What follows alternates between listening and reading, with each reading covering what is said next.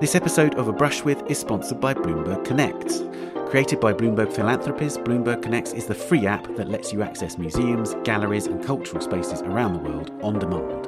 Download Bloomberg Connects to access digital guides and explore a variety of content.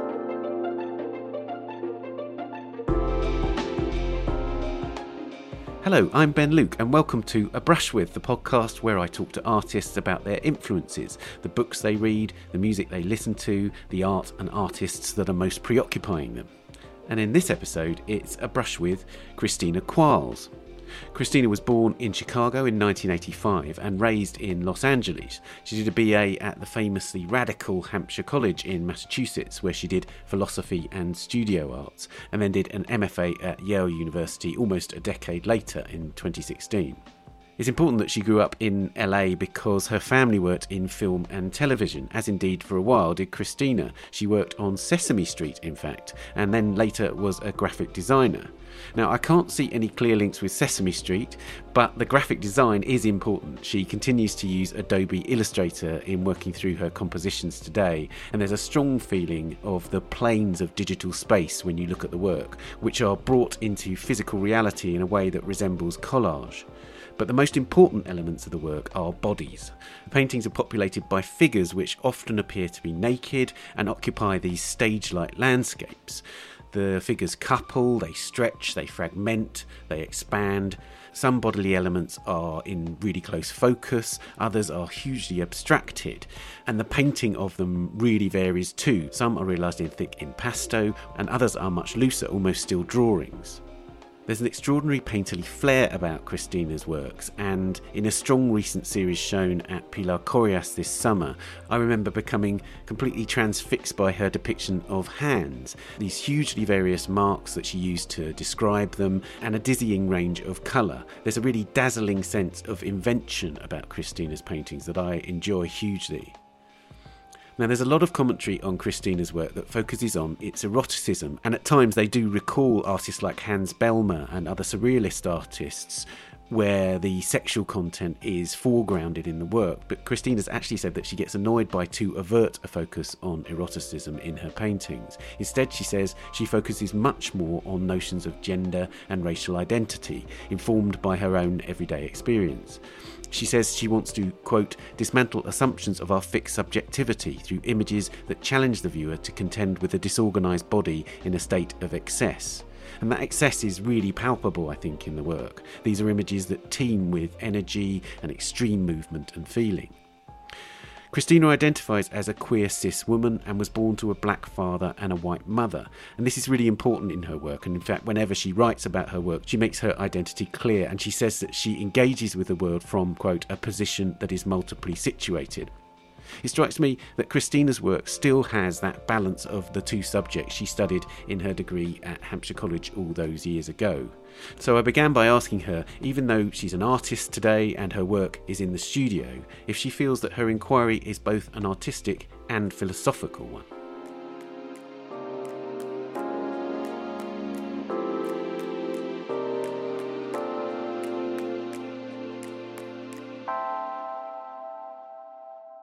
I studied philosophy in my undergraduate degree because I knew I wanted to pursue art, but I've always seen art as being a medium to express ideas. And so I was fortunate enough to go to an arts high school here in Los Angeles. And so I got to spend 4 hours a day, 5 days a week doing art classes at the college level. So I was actually graduating from high school with like 2 years worth of arts credits for college. So I basically was like, I know the fundamentals of how to draw and how to paint, but I don't know what I want to make drawings or paintings about. And so I thought it would be wise for me to take a pause before pursuing any more arts education and start to, read a book and figure out some ideas that interested me. And so I transferred around a lot, and I ended up going to Hampshire College after trying out a lot of different colleges, because it is a bit challenging to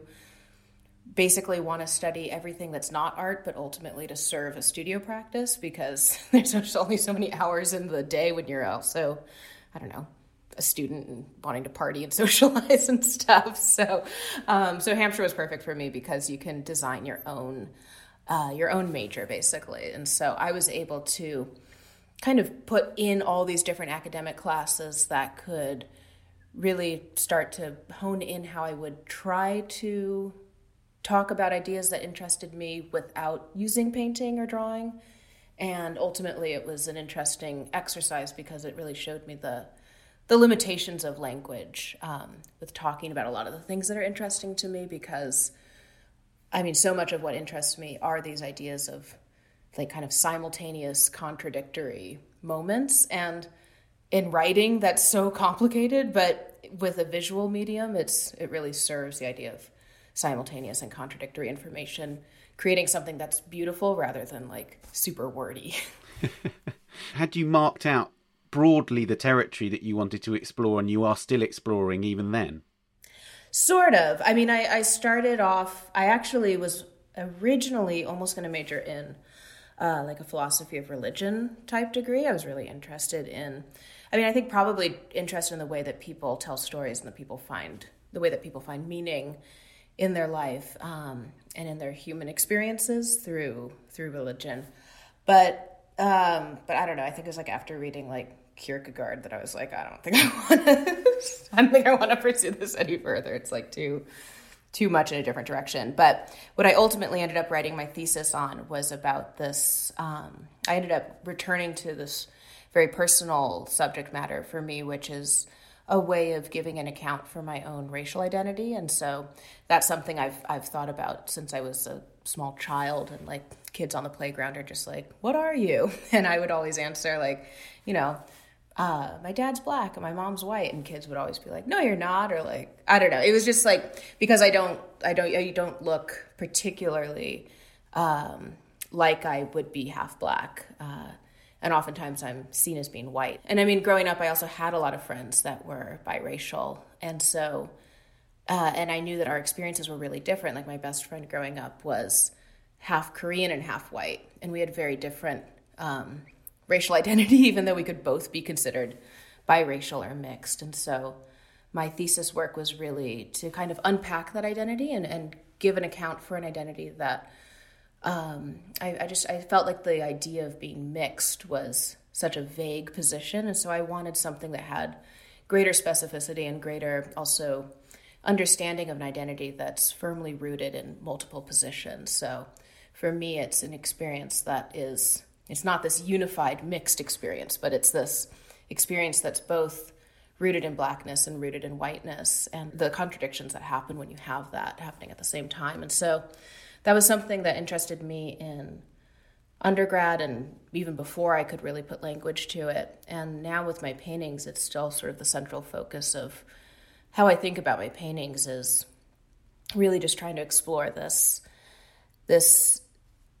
feeling of being within like a racialized body, or this feeling of being within a gendered body, and how oftentimes that can't be summed up with simple language because it is this sort of multiple situation. So yeah, it was helpful to try to explore that in writing when I was 22. I noticed that both on your website and then in all the sort of official writing about your work. So, for instance, in press releases, essentially the kind of text that you would have approved about your work, your identity is right up front, and it always has been. And I'm intrigued by that. Did you ever consider not having that much information out there from the start? Because obviously, as you say, it's a key concern of the work. But did you worry that people's interpretation of the work might be affected by having that very clearly stated up front? Yeah, I mean, it's something that I'm starting to explore more now, is how to discuss the works in ways that don't directly refer to identity as like the sort of header topic of the work. But for me, I was always concerned that the work would not be seen through that lens, just because it is figuration and it's painting, and I like to use a lot of bright, beautiful colors and fleshy bodies, and so I didn't want the work to fall into just a purely aesthetic or sort of, I don't know, I wanted to challenge the viewer to have a more active role in looking at the work. I mean, I think it also kind of goes back to like being somebody who has had to continually come out as not white, but then also having to come out as somebody who's queer. And I think I'm familiar with the process of always having to come out. So I think it's something that I was like, well, I might as well just come out on this like grand scale with the work.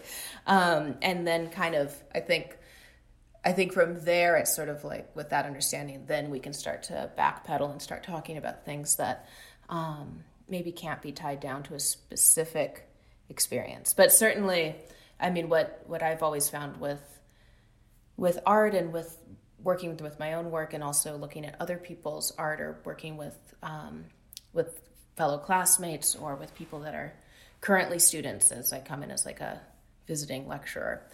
But I have noticed that the more specific people are with their own experience, it's actually a lot easier to enter that work as a viewer.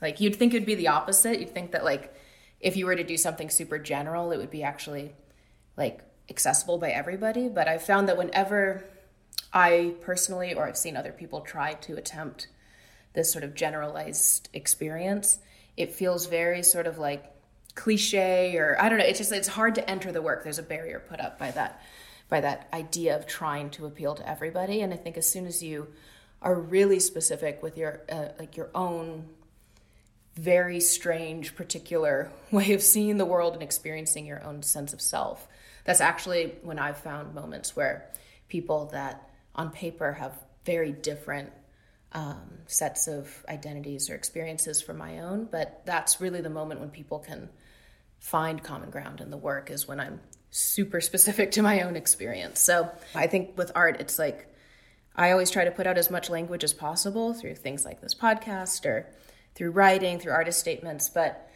ultimately I think its power is that it exists as a visual object, that you don't have language and these sort of preconceived ideas in a very like pure sense of an art viewing experience, but it does allow you to enter a conversation that maybe you wouldn't think was yours to have. That's interesting. And I'm really interested also in the long tradition of figurative painting as a white male territory. Mm-hmm. And is that also part of it? You are entering into a territory which still, all these years after women artists did start to make an impact in that territory, still, there's that the burden of that long history is still carried mostly by white men. Mm-hmm. And therefore, was it also a reaction to that in a way, to state again, here I am, and this territory, figurative painting, can be explored by diverse peoples, basically. Yeah, well, and I think also for me, my work, I always, when I describe it through statements or through interviews, I often will talk about how I see them as being portraits, not of looking at a body, but portraits of being within your own body. And so I think also that is a big difference between, like somebody who identifies as like a, 1800s white man, like a very kind of strict, rigid form of identity, like no idea of like, what's their gender identity. It's just like, I'm a white Western man painting female nude. I mean, that's a process of looking and observing somebody's body from the outside. And so with my work, I'm really interested in what my sort of lived experiences of being in my own body. And I do work with a lot of models. I do a lot of figure drawing still. And I was taught from an early age how to draw the figure from like a very traditional, it's kind of like a rigid sort of more art historical way of learning how to draw the figure. And so I think it's really kind of taking that canon of art history and education that's been passed down through the centuries. But then for me, being able to sort of imagine myself occupying the bodies that I'm also painting. And I think just kind of having an awareness of what it is to be in your own body. Because, being in a gendered body or racialized body or queer body, it's very different from looking at one of those bodies. So take, for example, just my gender, like as a female painter, like thinking about what it is to inhabit my body, it's like not every part of my body is gendered all the time, like how do you gender like an elbow? And also how does age influence that read of gender, or how does different body shapes, being like really fat or really thin, how does that influence how we read gender? And I think we just have an experience of being within our own body that's very different from an experience of looking at a body. And so I think that's the exciting thing about more people, more different identities and genders and races and all of that being able to paint the figure now, is that you're getting to experience different embodiments of the artist and different works.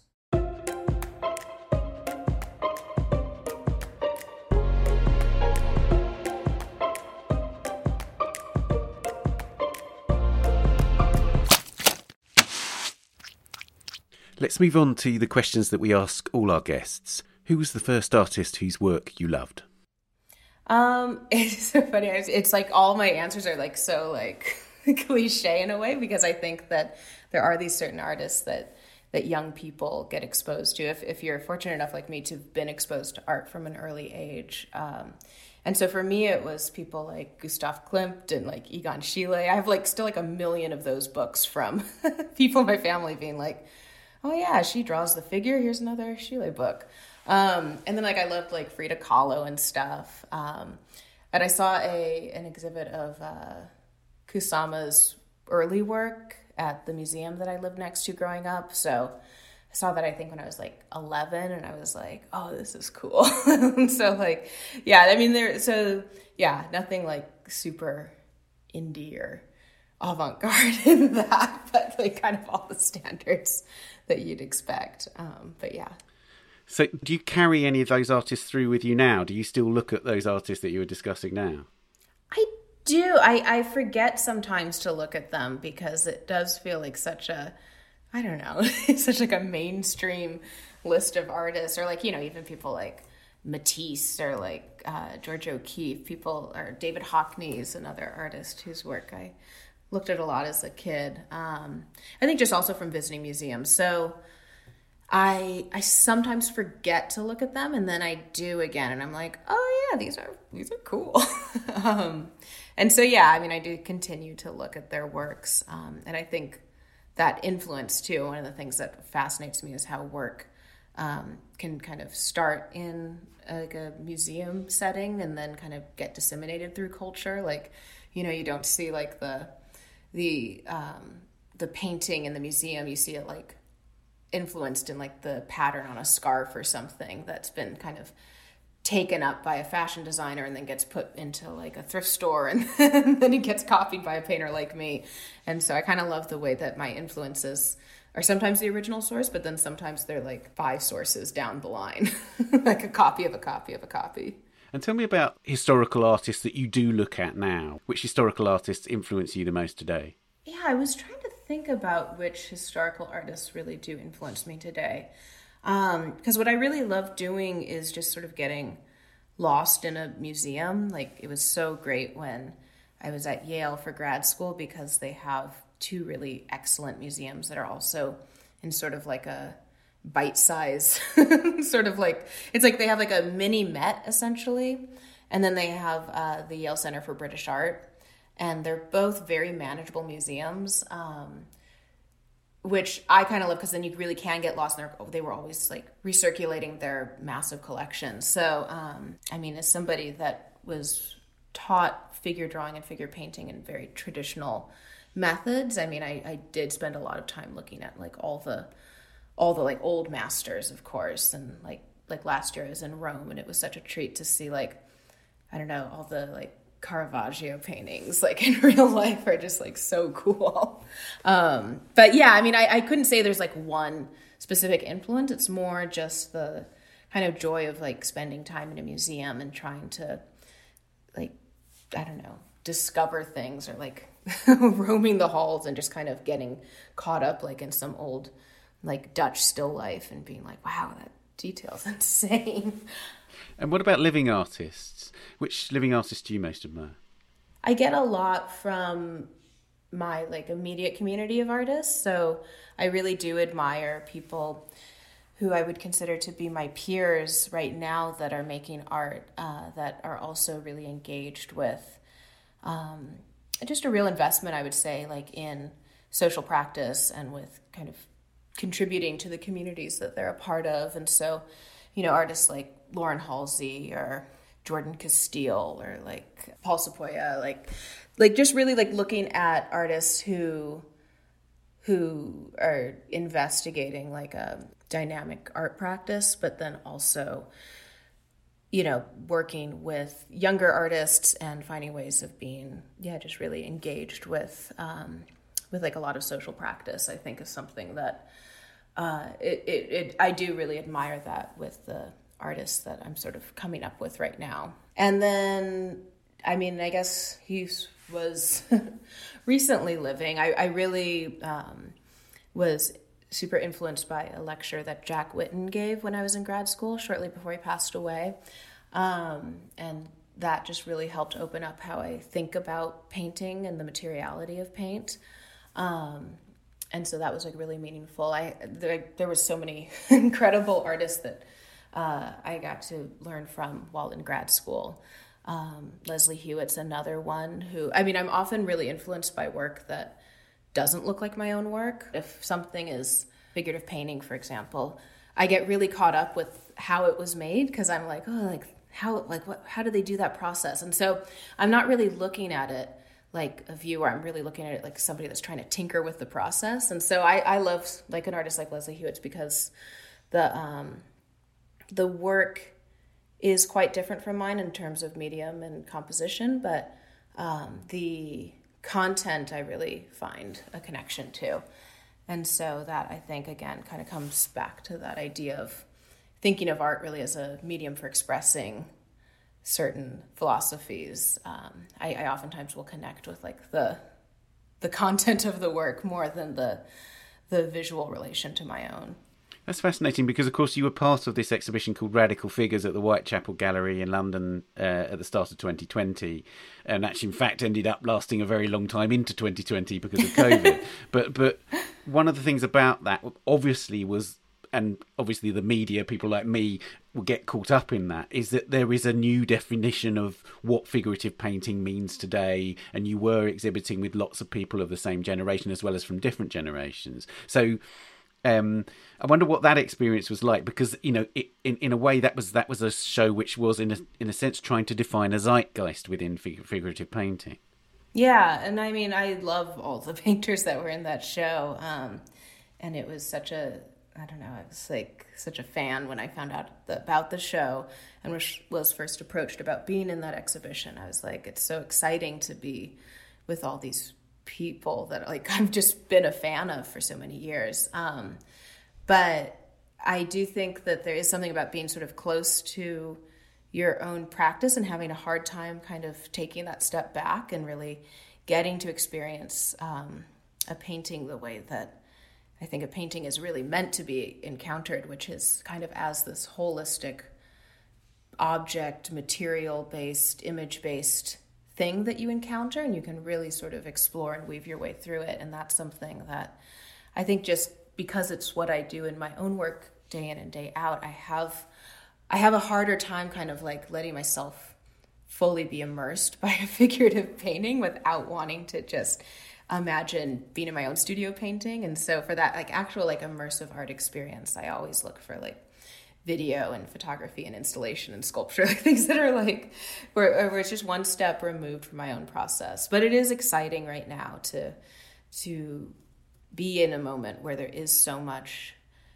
just brilliant figuration out there and so many people talking about it in a different way. It's such an old medium and subject matter, and so it's exciting. I think we live in bodies, so we'll always be interested by seeing bodies. People are always like, oh, did it die or is it coming back? I'm like, I don't know. You always have a connection to seeing another body. That's right.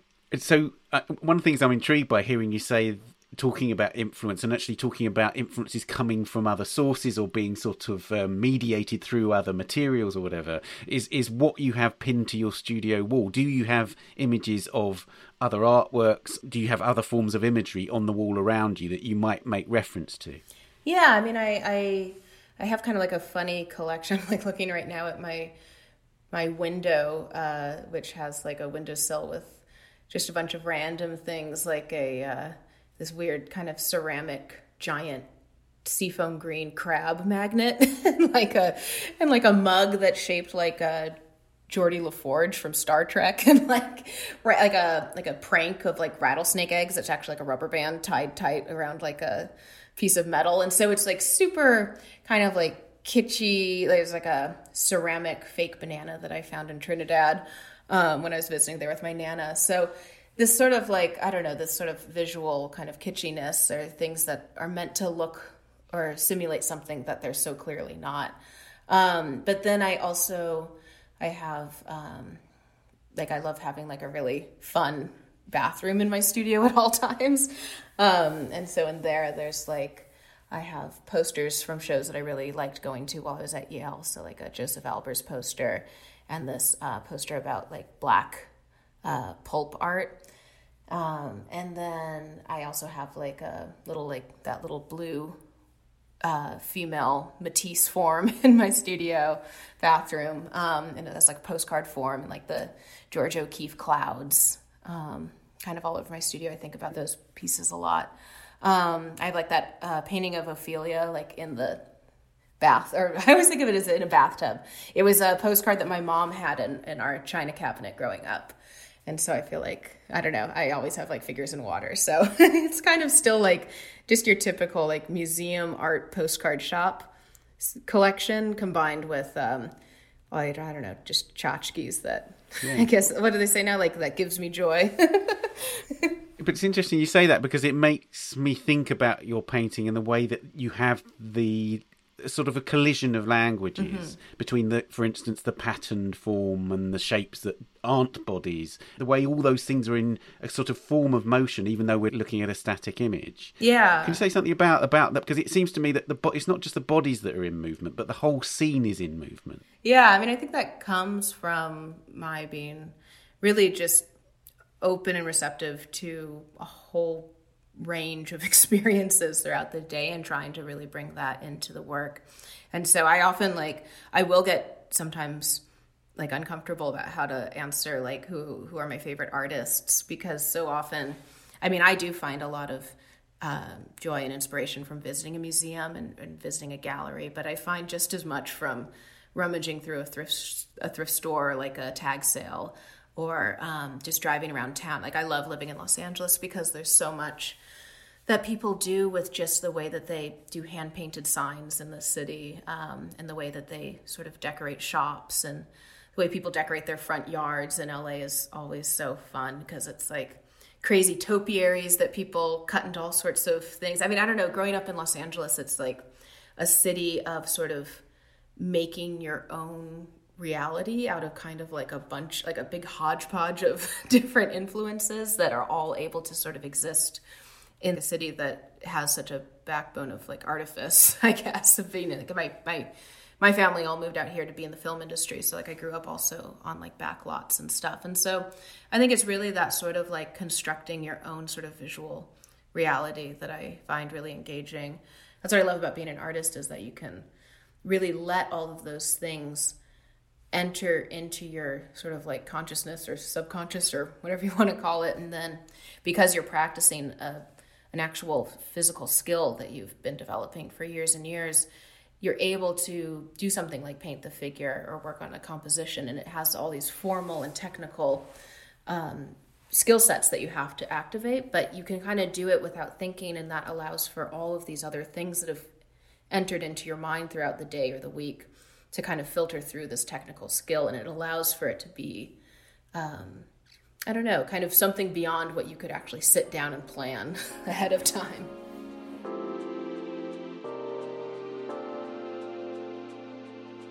This episode of A Brush With is sponsored by Bloomberg Connects.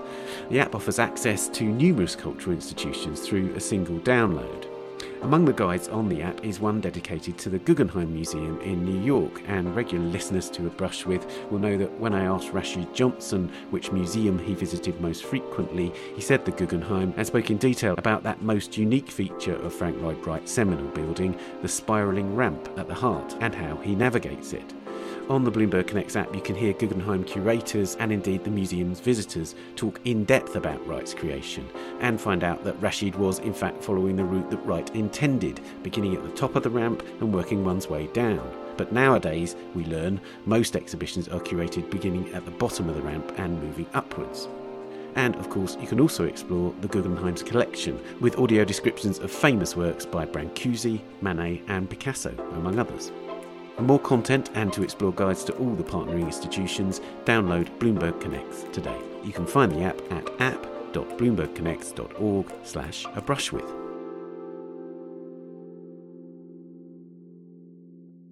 Let's move on to other cultural experiences beyond art, or it might even be an art experience, actually. But which cultural experience changed the way that you see the world? I mean, I do think growing up in Los Angeles, especially when I moved here with my mom when I was 6 years old in 1991. And basically, like, my entire childhood was a really kind of turbulent time in Los Angeles, because there was the riots in 1992, the LA riots, which were... So you would have just arrived then, right? So you would have been 7 or something when those happened, yeah? Yeah, I was super young. I mean, it was a really still, like... it really impacted me a lot. I mean, I was in my neighborhood. Now my neighborhood, my mom and I would never have been able to afford it. But at the time, in the early 90s, it was a quite affordable and diverse neighborhood, because it was in Mid-City. And so we were super close to the LA riots, or I guess, I mean, like, now we would call them like the LA uprising. And I think kind of growing up sort of with that background of like police brutality was something that has continued to influence me. And sort of, I think also just the cultural clashing at that time, and, you know, still today, obviously, but because I was really close to Koreatown as well, which was a big part of the 1992 uprising. And so there was definitely also tension between this, like, people who were newer immigrants from Korea in Koreatown, and my elementary school was like 80% Korean. So I think, yeah, just growing up sort of with this sort of the LA kind of having many different cultures and immigrants and experiences, but then there is, because it's a driving city and it has so much sprawl, the sort of segregation of this city. And so I think the experience of it all through a car is also interesting. And so I think that has sort of led to a big part of how I think about things. There was like a big earthquake in 94, and then there was like O.J. Simpson, and like it was kind of a crazy time to be in LA as a kid, and just be like, well, I guess every 2 years there's a reason why I don't go to school for a few weeks. So it's interesting that you mentioned about police brutality there, and obviously what's happened this summer with George Floyd's murder, etc., the Black Lives Matter movement, and then at the same time COVID. And I know in your work you've directly referred to the experiences of COVID, but have you had to formulate also how you've responded to Black Lives Matter in your work? So in a way, are the two things both present in your work? And if so, how? Yeah, I mean, I've been sort of raised with the knowledge and the experience of police brutality and sort of like a complicated relationship, I guess, to the experience of Black identity in the United States. As somebody who, by all technical use of the term of being Black in America, I would be Black because there's been historically this idea of like a one-drop rule, like because whiteness is not a race in America, or has not been historically, made itself visible as a racial identity as much as Blackness has been sort of forced into this role of being this sort of positive racial identity, and whiteness has always been in relation to other races. So in that sense, I've always been I think, aware of myself as a person of color, but then as somebody that moves through the world in a body that's often seen as white, I am very aware, and I'll be the first one to say that I don't have that experience of Black identity in America, of having to, because white people so often see me as being white, I don't have the experience of moving through a country where I know that white people will target me or criminalize me based on the way that they see me. If anything, I have to bear witness to a lot of racism as somebody that's assumed to be kind of part of whiteness rather than apart from it. And so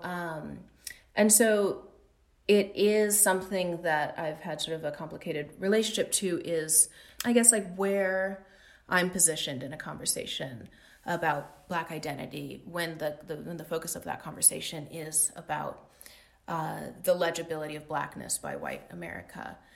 And so this summer was, of course, like no exception for that. And it's been interesting to me also to experience like how white people continue to see me as white, even though I'm very much like forthcoming about being racially multiple in my identity. And I think so much of that also points to this way that whiteness really protects itself by seeing itself as not encompassing a spectrum of experience. Like that's often how I see myself as being much more closely related to Blackness, is that Blackness has a sort of spectrum that it accepts. So all of that to say that in my work this summer, and certainly, I mean, with all of my work, I make it with no predetermined sketches or plans for how I'm going to paint my paintings. And so I am influenced by these sort of longer narratives of relationship to how to paint the figure and my own experiences. But then I'm always directly influenced by what is happening immediately in my circumstances when I make a painting. And so a lot of the decisions about like color or pattern or composition or sort of the tone I want to strike does come from things that are happening around me. And so a lot of the paintings I made, especially over the summer, they were about these sort of, I don't know, I think in general, the work I've been making this year have been, they've sort of been hitting more of a chord of sort of this deeper sadness and this sort of grieving process. And then, and at the same time, this sort of potential for there being like ascension or moments of light or progress, because I think a lot about how people across the board have been grieving kind of on this massive scale, whether it's from the just crazy numbers of deaths from coronavirus, or if it's the deaths and that are related to either extreme poverty or to the disproportionate number of people of color that are dying of coronavirus, or the disproportionate number of people of color dying from police brutality and systemic racism. And so I think that there is this sort of massive grieving, and then regardless of if that's touched you or not, then there's this sort of grief for this way of life that we all sort of miss having while we're all sort of stuck in our homes and seeing all this upheaval. But I do think that for a number of people, it's complicated because there's this moment of grief about all this loss, but then there's also this awareness that so many of these systems were never set up for a person of color to succeed or to be able to thrive and prosper in this country. And so I think that there's like this complicated thing where it's like, we have there's this sadness of this like kind of loss of a way of life, but then it's also like, I do find moments of optimism, because I think that the whole system was sort of, not built on a foundation that was ever meant to support me as like a queer person of color woman. So it's like we have a lot to do, but there's also like things were not great before. Like that's why things were able to so quickly fall into disarray with a pandemic. It's all been influencing my work, and I think kind of leading to this sort of deeper moment of sort of like this somber quality to the recent paintings, but then also this sort of spark of potential in the works. Let's talk about literature. Which books or writers do you return to? I guess like, so the other thing I have on my walls is like a ton of writing, like handwriting that I do. And I used to write directly onto my paintings, but I found that that was sort of too, I don't know, you see an image and writing next to each other and you want to, I'm always fascinated by the way that we are conditioned to read things or see things. And so you do have a tendency to want to have that be the caption for the image. And so when I took that away from the paintings, I still wanted to write by hand because I love writing and like the physicality of writing as well as the content of words and the way that words can have like puns and double meanings and stuff. So anyway, I keep a lot of this writing on my studio walls, and the sources, again, it's always this sort of pop culture and then combined with kind of like this high culture. But I always do return to the work of Audre Lorde and the work of James Baldwin are both really have been influential to me. And yeah, the poetry, particularly of Audre Lorde, is something that I'll keep up in my studio a lot. And but then it'll be like, pop music as well. I love like the way that certain words can have, again, like this idea of mourning. I love the way that mourning can be a time of day, or it can be like a moment of grief, depending on how you spell it. And so a lot of times my titles will reflect these instances found in either poetry or literature, or music or television. And so pretty much every title in my show right now, you could probably find in like a Spotify playlist somewhere.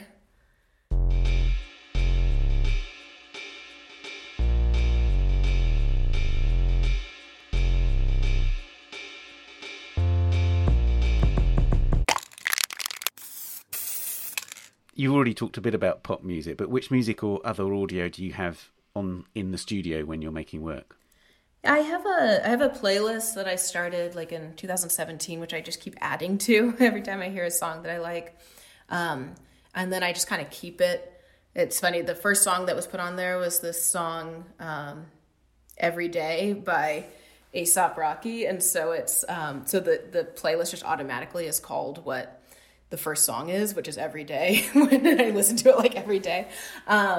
So yeah, it's kind of fun because it kind of goes through like different stages I think of, because I will then like start the playlist kind of later and later, even though I just keep it all on there. So now I like usually start around like track 55 now, and it's like all these like really cruel like breakup songs on there.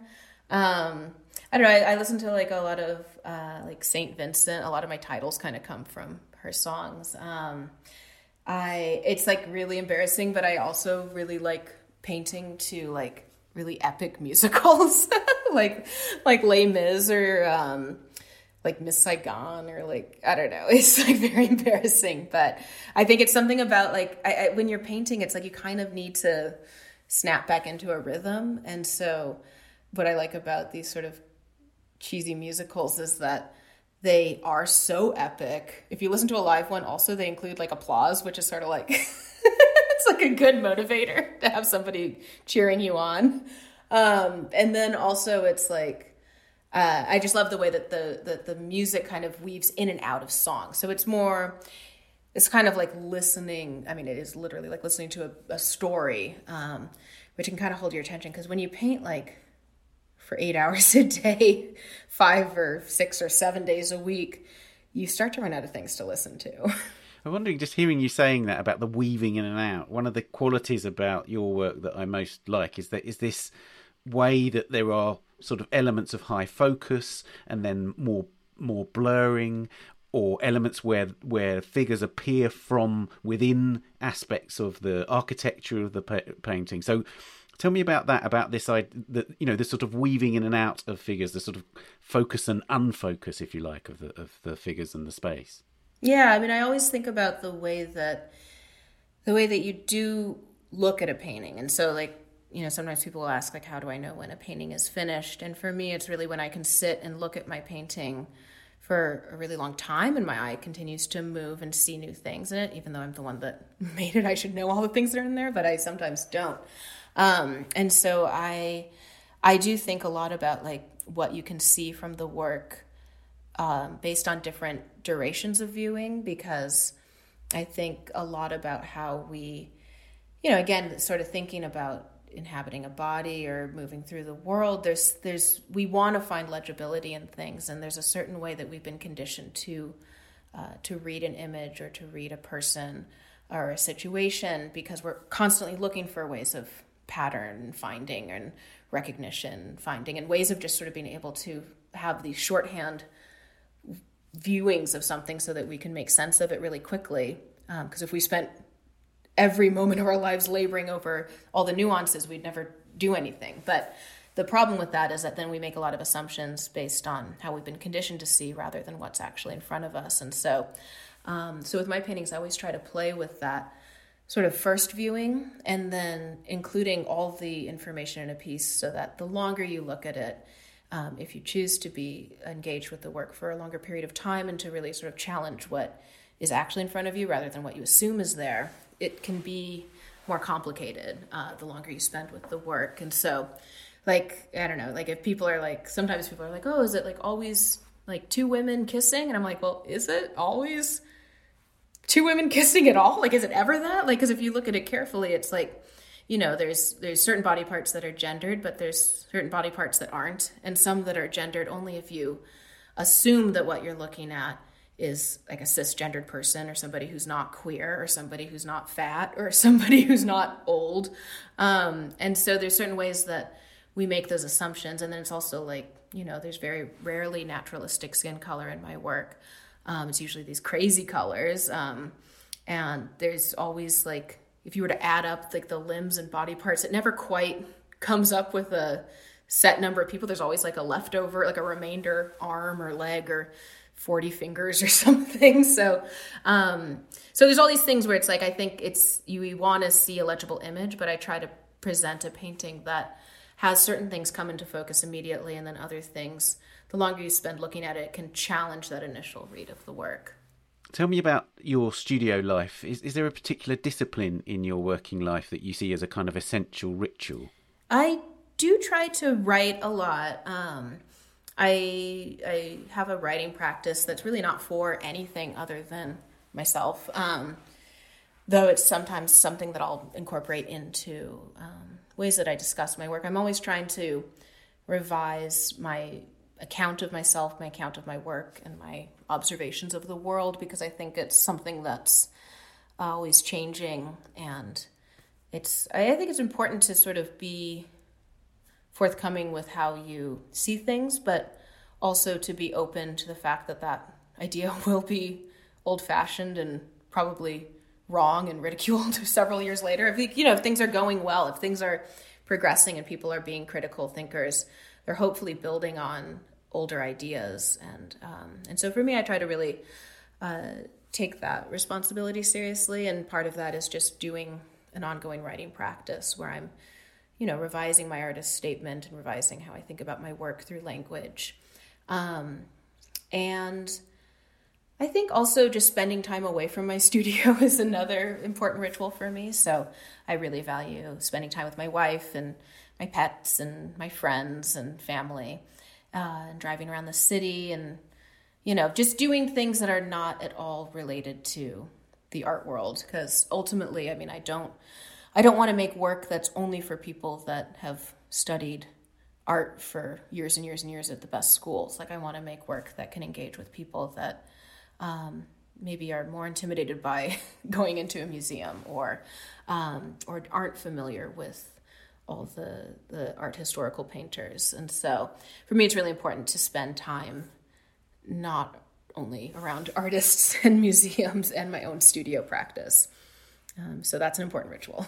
Going back to the writing and language, one thing I was really struck by looking at your paintings is this notion of sort of certain kind of core elements of language, but then more experimental elements too. So you have a broad lexicon of marks to a certain degree, and some are consistent across every painting, and then others seem to come from nowhere, like a new kind of mark. Is that quite an intentional process? In a way, you have building blocks of language, and then you have other kinds of language which are more experimental.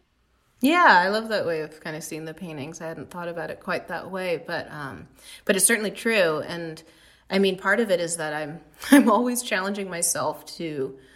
I mean, I need to stay interested in my own paintings, and so there's certain elements that are consistent throughout my work.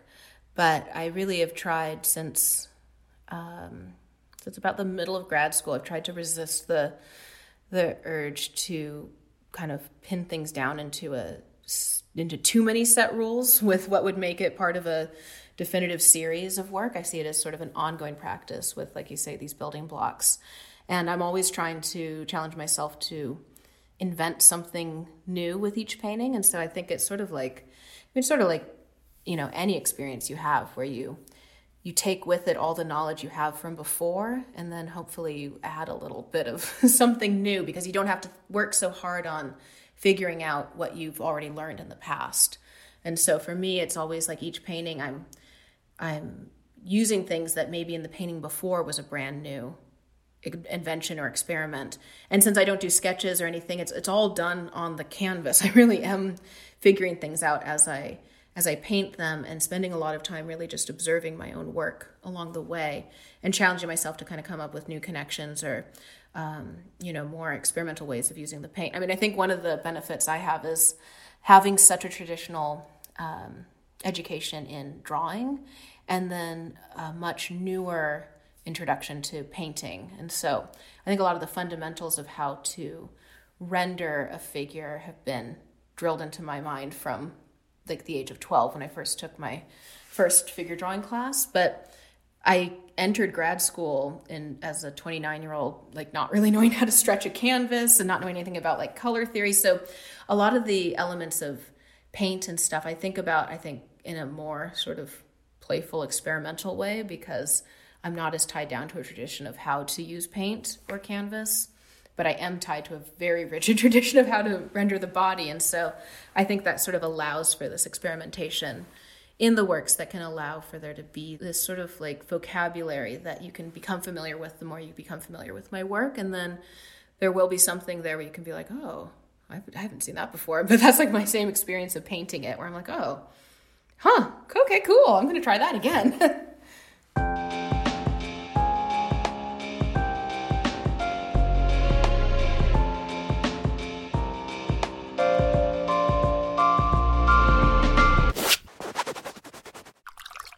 If you could live with one work of art, what would it be?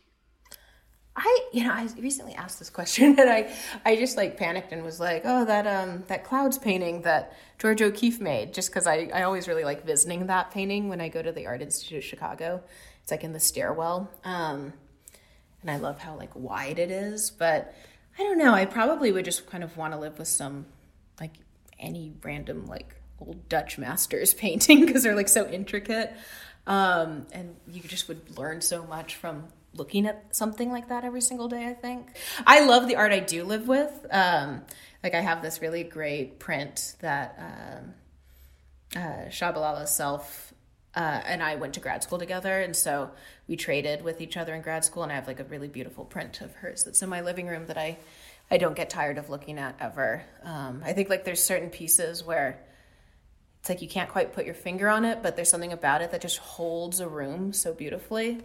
And holds your attention over and over again. And that's like what makes it a brilliant piece of art, is that it like, I don't know, you don't stop looking at it, even when you see it every single day. But it's like such a huge responsibility, I think, to own a piece of art. I'm like, I don't know if I should own like masterpieces, because I value having had a lifetime of being able to access works in public institutions, that are not in somebody's house. So I don't know. So I'm like, anything I really love, I'm like happy that I've been able to see it in public. So I don't want to own it. And lastly, what's art for? Yeah, just some simple last question. I think it's just a way of thinking through ideas. I think art is really at its best. It's experienced as a process rather than as a static object. In a way, it's like the art object. I mean, it is so important to encounter it in person, But in a way, it's sort of all the experiences that led to that object coming into being, and then all the experiences that can happen after it's out in the world. And so I think that it's, as soon as we start thinking of art just as the object or the image, it can become this like commodity. It can become something that has like value ascribed to it, like a literal like price that gets put onto it that could be traded in auction. And then it just becomes like a currency. But like, it's like, it is like currency in the way that, money is not just the dollar bill that you have, but it's like everything that comes before and after that. It's not really the object. It's more like all these different transactions. And so, yeah, I mean, I love making art because I can think through painting. And I can think through ideas that I've tried to do through language, but I think the linear quality of language has always stood in the way of that. And so it's just a way for me to think. And then ultimately, then I kind of have this talking piece that then I can talk to other people about and make connections with other people about. Yeah, it's just this thing outside of myself that can allow me to process ideas and then can generate conversations with people that are interesting and can have interesting input with this kind of object that can mediate the conversation. Christina, thank you so much for joining us on the podcast. Yeah, thank you so much for having me. It's great chatting.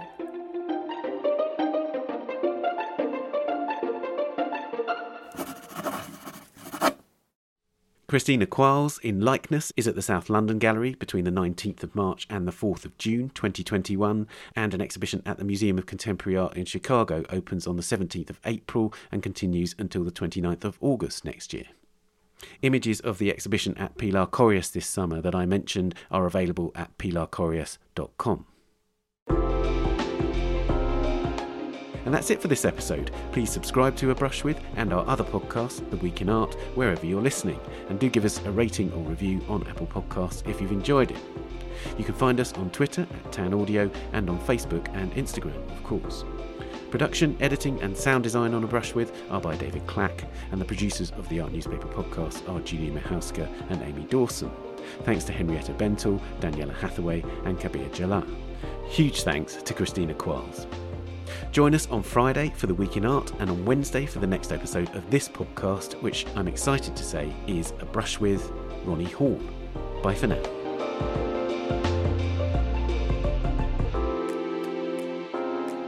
This episode of A Brush With is sponsored by Bloomberg Connects. Download Bloomberg Connects today and discover cultural institutions on demand.